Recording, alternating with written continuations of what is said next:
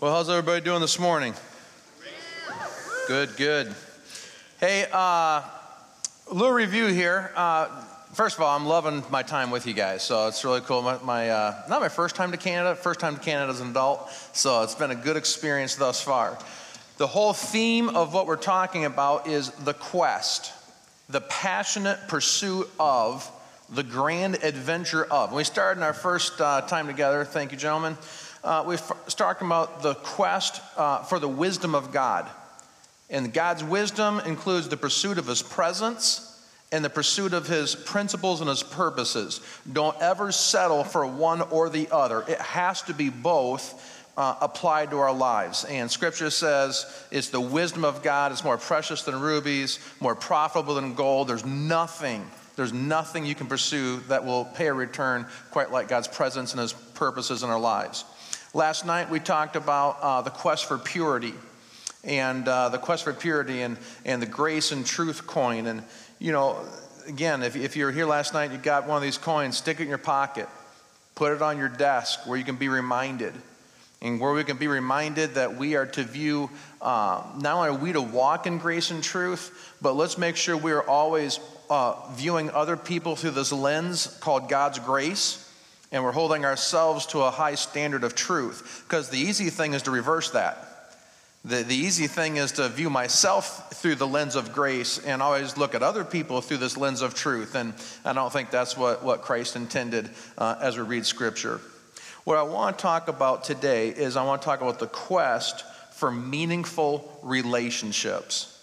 Meaningful relationships. How many of you have ever been in a relationship and it caused you just great joy? Raise your hand. Raise your hand right now.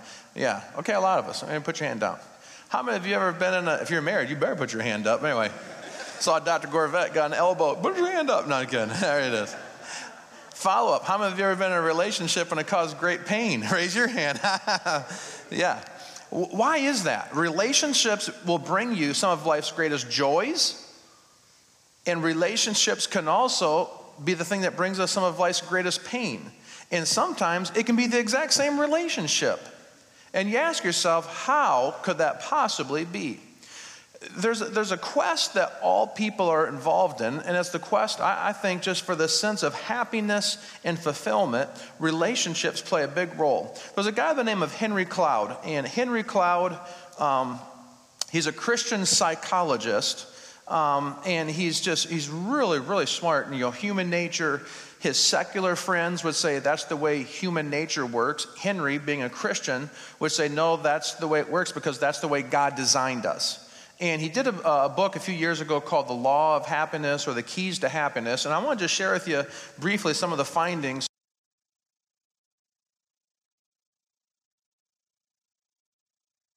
of all people.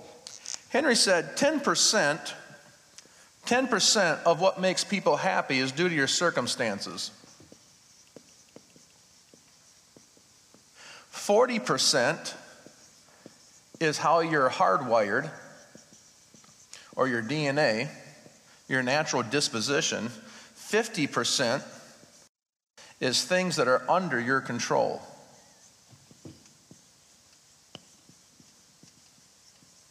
Now, the interesting thing in life is, of all these categories here, most people will spend their entire adult lives chasing this 10%. The 10% is, man, if I just had a new car, I would be happy in life. And studies have actually shown when you receive whatever it is that you long for from a material possession, it does boost your happiness for about 30 days. But listen, you always go back to your baseline. I loved hearing the gals who shared last night who went to, I think it was Malawi. Was it Malawi? Sharing about sometimes we have to put ourselves into a different context and a different culture for our eyes and our hearts to be truly opened to what is it that we were truly feeding our soul to try to find that place of joy and happiness. And if we're honest, probably a lot of us struggle with materialism. We don't like to admit it, but we do. And man, if I just had that new outfit, if I just had that new car, if I could just lose 20 pounds, if I could just, have a boyfriend or a girlfriend or whatever, then my life would be complete. And study after study has proven, you'll get a boost in happiness for about 30 days, and it'll go right back where it came from. 40%, it's blame or thank your parents. There is a natural disposition. There's a natural disposition to your optimism and your attitude and your approach to life. But here's the great news. 50% of it is things we control. We have the ability. It's the thoughts that we think. It's the choices that we make, the relationships we engage upon that really has that whole sense of joy and fulfillment in life. And meaningful relationships is a huge part of that. Why? Because that's how God made us. And you guys know this, but you were formed for meaningful relationship. You were formed for relationship with God as our creator, and you were formed for relationships with one another as well. Let me illustrate how a lot of relationships form.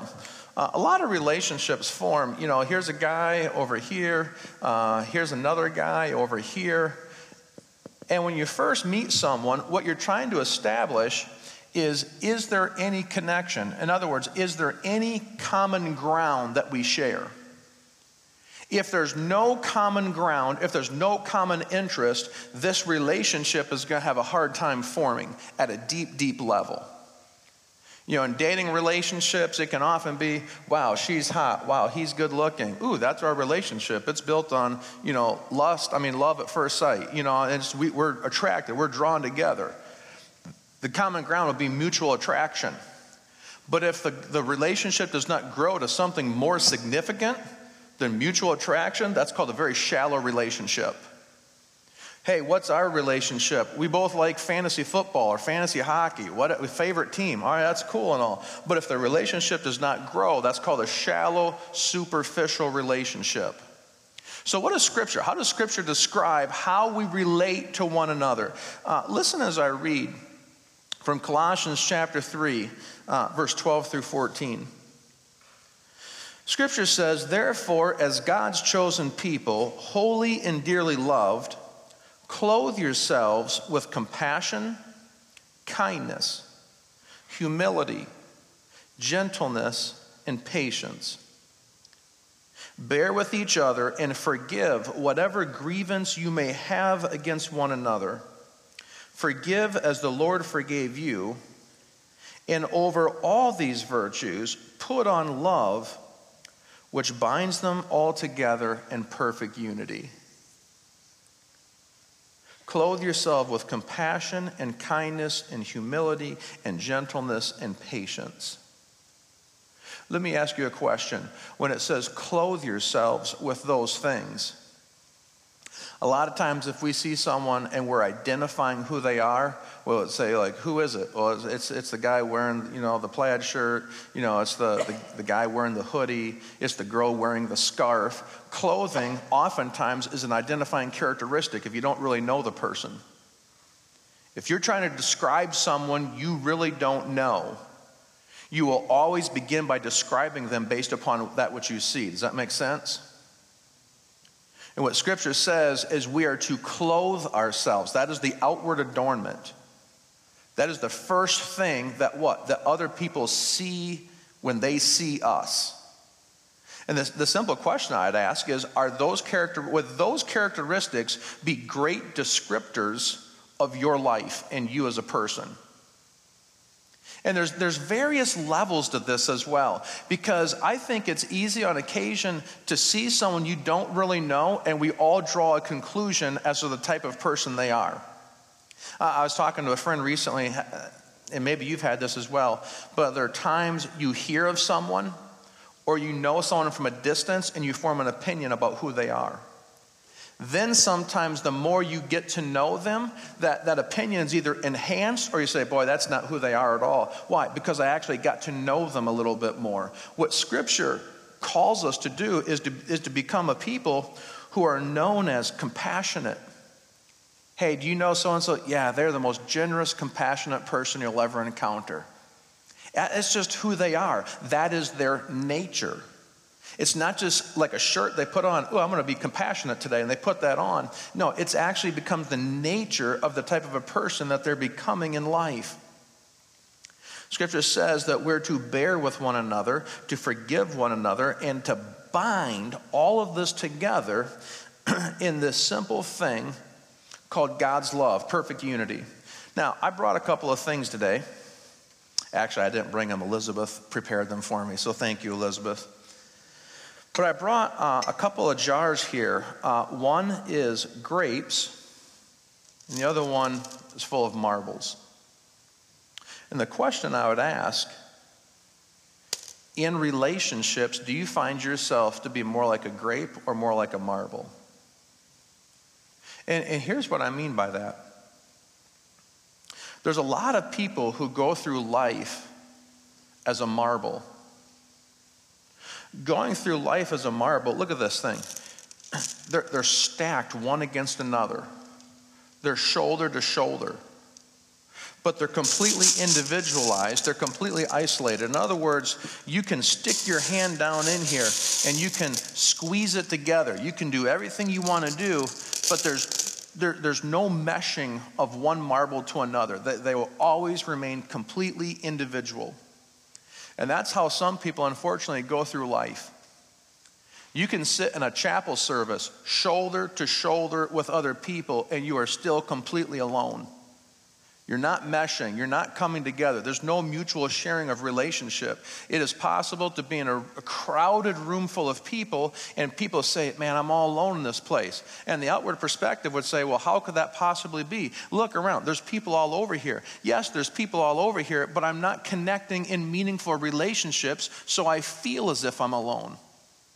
When Scripture says that we're to bear with one another, it's more on this side of it over here, and it's the grapes. When you come together with one another and you bear with one another, there's a juice that pours out. There's a meshing together. It's the whole aspect of, there's times that you bear with one another. You love one another. You serve one another. It's a giving and a taking. It's a laying down my will for your will. I'm not just here for myself. I'm here for you as one another. And what the Scripture says is that when we do that, it's the love of Christ that binds everything together, and there's a juice that begins to form, and it's a beautiful flavor that we're all individuals, but when you come together in Christ, Jesus Christ is our common ground. It doesn't even matter what country you're in. I've been in countries, I could not even speak the language that they speak, but there is a commonality. We both love Jesus, and we know that, and that bonds us to one another. You have things of this earth that bring us together. It's just common interests, similar personalities, similar hearts, similar minds, but Scripture says it's Christ. Christ, when Christ is the forefront of our lives, He is the one that allows us and compels us to come together in this sense. When you think about the whole aspect of going deeper, I really believe there are two things. There are two things that bring people together. One is a common vision. Vision will bring people together. I've always said nothing attracts people and nothing repels people like a clear vision for the future. A clear vision. When there's a vision for the future and your heart resonates within it, it's like a magnetic draw. I want to be a part of that. Yes, I feel called. I feel compelled to that. The other thing that draws people together is this one-to-one relationship. But let's go back to the marble and the grape here. What is it that causes people to remain a marble when they were formed and designed to be a grape? I'll tell you what I think part of it is. It's when you've been burned in a relationship. It's when you actually did trust somebody and you did love somebody and they abused that trust and they abused that love. And you got hurt. And it hurt so deeply, you said to yourself, well, I'm going to continue to go through life, but what I've learned is I can't trust other people. I'm going to continue to go through life, but what I've learned is it's not worth it to actually share a dream that sense God may have placed on my life, because others are going to ridicule it, others are going to make fun of it. So what we do is we begin to keep all these things to ourselves. I say, I'm not going to share what God's birthed deep within me. I'm not going to give other people an opportunity to join a team. I'm not going to trust others when I struggle, because I did that once. Man, it didn't work out. I feel like I was worse, when I ended than when I started.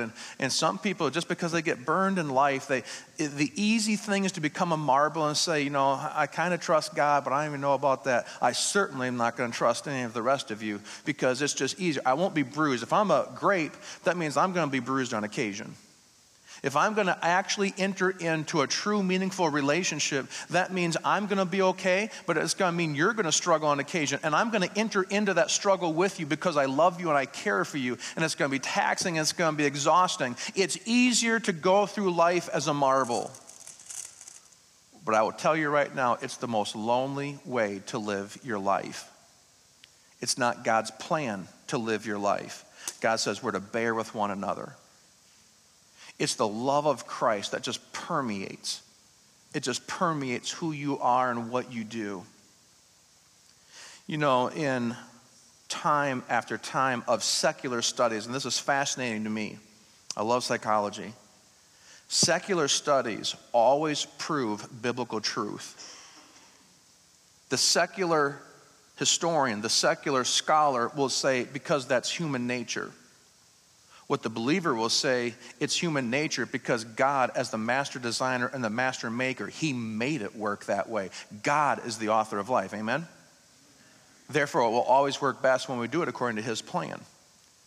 Secular sales study after sales study, who always proves to play out better? Individuals or teams. Teams will always produce more than individuals. Why? There's encouragement from one another. There's the sense of problem solving, brainstorming. I'm not out there by myself. I'm doing it in cooperation with other people.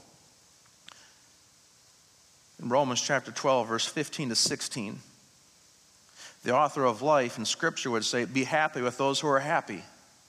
Weep with those who weep. Live in harmony with each other. Don't be too proud to enjoy the company of ordinary people. And please do not think you know it all. Ecclesiastes says if someone falls and there's no one there to help them up, man, we pity that individual. Choosing to go through life as a marble, it is a choice. It's your choice. And Scripture says repeatedly, time after time after time, that's not a good choice. That is a damaging and an isolating, hindering choice to go through life by yourself. So how is it that you form this thing called true connectedness relationally in life? One thing that's always required is you have to be intentional. Great, meaningful relationships do not form by accident, excitement, or osmosis. You work at it. I said a while ago, I think it was here, but you and the person you become will be the biggest project you'll ever undertake in life. How you work on developing yourself is way bigger than any church you'll lead or any ministry you'll lead. It's the person that you become. I'm telling you, the second biggest project you'll ever undertake in life are the relationships that you form. And the first part is your relationship to Christ. The second part is your relationships with one another. We talked a little bit about marriage and intimacy last night. Let me tell you, if great, strong Christian marriages were easy, everybody in Canada would have one. But guess what? They don't. Why? It takes hard work. It's really hard work. You invest in it. If meaningful relationships and friendships were easy, everybody'd have a best friend and someone you could really rely upon and trust upon. If ministry teams were easy to form relationships, every church, every ministry, man, they'd love each other, they'd support each other, they'd forgive each other, they'd bear with each other. It's hard work. You have to be intentional. And personalities play a role in this mix. There's no shortcut for the investment of time.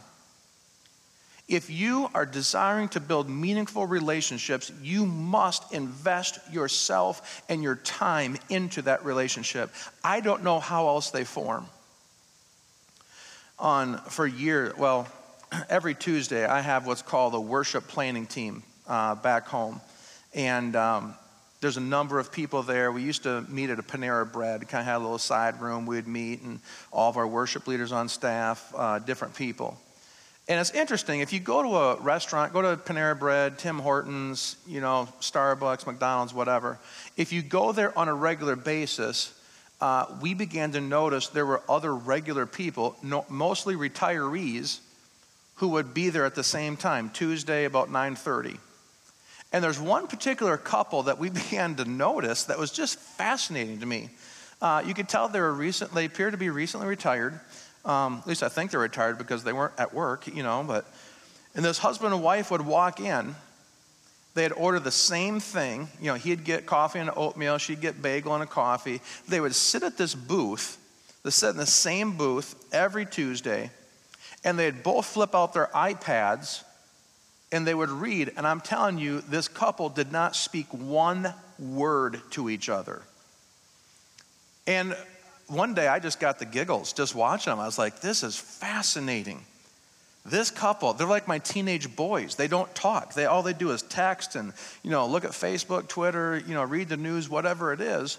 And I thought to myself, I have no idea what the true dynamics of that relationship is, but just being in proximity to one another does not mean you're in relationship to one another. Does that make sense? You have to engage. The world will define relationship based upon proximity. But proximity does not mean that you are biblically engaging and relating to one another. Biblically, it's all about forgiving, bearing, investing, loving, and it's this love of Christ that just flows down and it just filters through everything in us and everything in that relationship. Henry Cloud has a section in that book that I mentioned earlier about the fact that if you are going to be in relationships, the reality is you are going to get hurt. I just wish I didn't have to tell you that, but it is. And the funny thing is, it's when Christians even hurt other Christians. It's due to oftentimes a poor lack of communication. It's a sense of we weren't relating, to one another at a heart level or a mind, idea, vision level the right way. Or sometimes it's just Christians, we say dumb things. We do things that we shouldn't do. So how do you help navigate when you've been hurt? How do you help navigate the relationship where we're called to bear with one another and to be there with one another, but not always end up jeopardizing our own health and our own ability? Let me share one thing. In relationships, there's a huge difference between loving someone and trusting someone.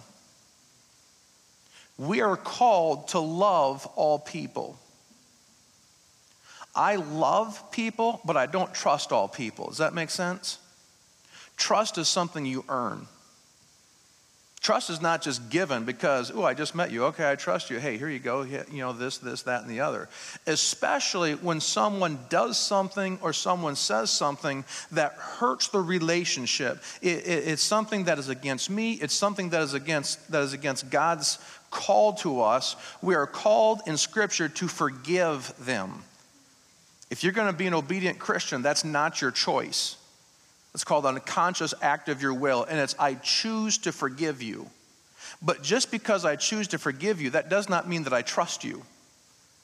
When my kids do things, and it's against the boundary lines or the rules that I have established as their dad, there's nothing my kids will ever do. There's nothing they can do that would ever cause me to not love them.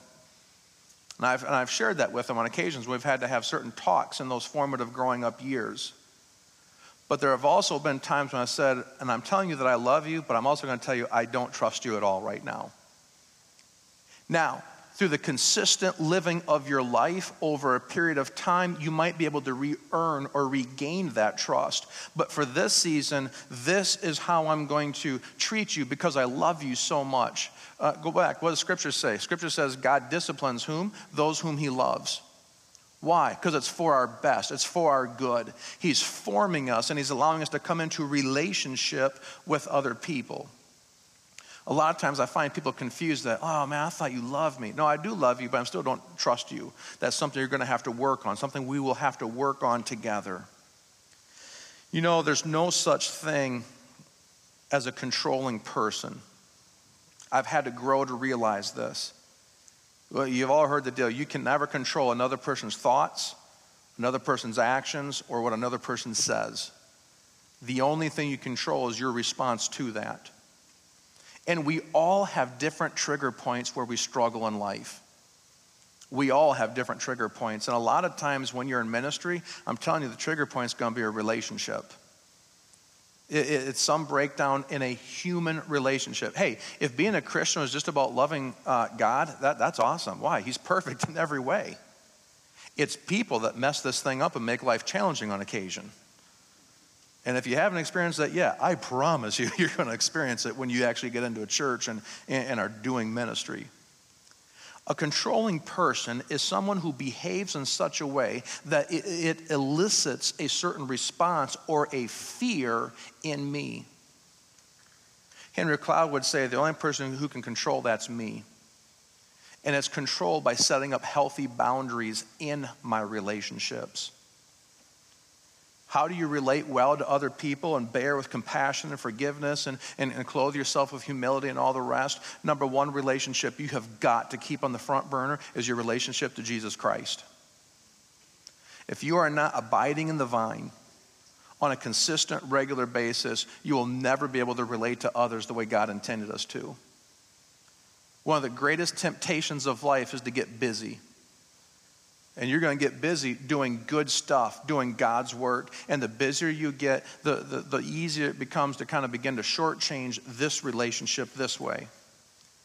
I'm telling you, the only way you can have a healthy marriage, the only way you can have, good, meaningful friends, not superficial friends, but the sense of really connecting with one another is when you are connecting to Christ on a daily, consistent, regular basis. You will never be the leader. You'll never be the worship leader. You will never be the counselor. You will never be the man or the woman that God longs for you to be this way until you're working on a regular basis to become that person this way right here.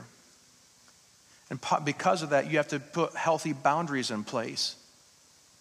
But build those practices in right now. What are those boundaries that you say, this time right here is non-touchable? I have an appointment in my Outlook. I have an appointment in my calendar book. This is reserved for myself and the Lord. It's healthy boundaries. And, Proverbs 22:5 says, the path of the wicked lie thorns and snares, but he who guards his soul stays far from them. Boundaries are guardrails. Boundaries in life are guardrails to nurture your soul and to nurture relationships. When I say a boundary, the question I would ask is this: do you think of a boundary as a positive thing or a negative thing? Go back to when God gave the 10 Commandments. God gave the 10 Commandments. Basically, God was saying, I'm going to put a boundary, and I'm going to put a fence up, and these are called my commands. These are called my laws. And what God said is, I want to bless you. And if you want me to bless you, then you need to live inside this fence of favor. Sometimes people hear that there's a fence or a boundary and they think that it's keeping them from all the fun stuff out there in the world. It's keeping them from chasing the 10%. It's keeping them from all the things that would make me happy. God loves us so much. He says, no, I know what will nourish your soul. I know what will satisfy you to the very core of your being. And because of that, I'm giving you my laws, my decrees, my principles, and my purposes. Live your life inside the boundary line. Because that's where the action truly lies. I'm telling you, I've talked to so many people through my years of being a pastor. Some who grew up in church, others who didn't grow up in church. And when I talk to them, do you know what their story is? It's a modern day Solomon story. Who is Solomon? He's known as one of the wisest guys who ever, walked the face of the earth. But what does he say early on? He says, there's a season I tried to cheer myself with wine. I tried to cheer myself and make myself happy by building big projects. I had a home on every continent and every country. I built big bridges. He goes, think about this, guys. He goes, I denied myself nothing my eyes desired. He was never told no. And he says, after I've lived my life for a season, he says, you know what I got as the end result of all that? It's meaningless. It didn't do for me what I thought it would do. Every time I got the new house, every time I got the new car, every time I got the new piece of jewelry, every time I got whatever I thought that was going to make me just truly be fulfilled in life, at the end of the day, when I look back upon it, It's very, very empty. Actually, it's weird because I'm even more empty and I'm more hungry and I'm more longing at the end of this journey than I was when I started the journey. Why? Because I've tried everything this world has to offer and nothing satisfies my soul. Why is that? Because God designed us to be fueled in life through relationships. You're not fueled through accomplishment. You're not fueled through how big is your church going to get. You're not fueled through building programs. You're not fueled through money. That is impossible. Why? Because God didn't design us that way. God designed us to be nurtured and to be satisfied at the very core of our hearts when we're in right relationships with God and with other people. But I'm telling you, what shortchanges that so often is when we've been hurt. And we say to ourselves, I'm not going to do that again. It was too painful. If I remain a marble, look, it's not messy whatsoever. I could stick my hand in this jar of marbles all day. I'm not going to get messy whatsoever. I've stuck my hand down in here a few times, and this whole sense of meshing and loving and prevailing and coming alongside one another, guess what? It's messy on occasion. And if you're going to truly invest yourself in relationships, it is going to get messy. But the thing that's supposed to permeate everything, according to Scripture, is what? It's this thing called the love of Christ.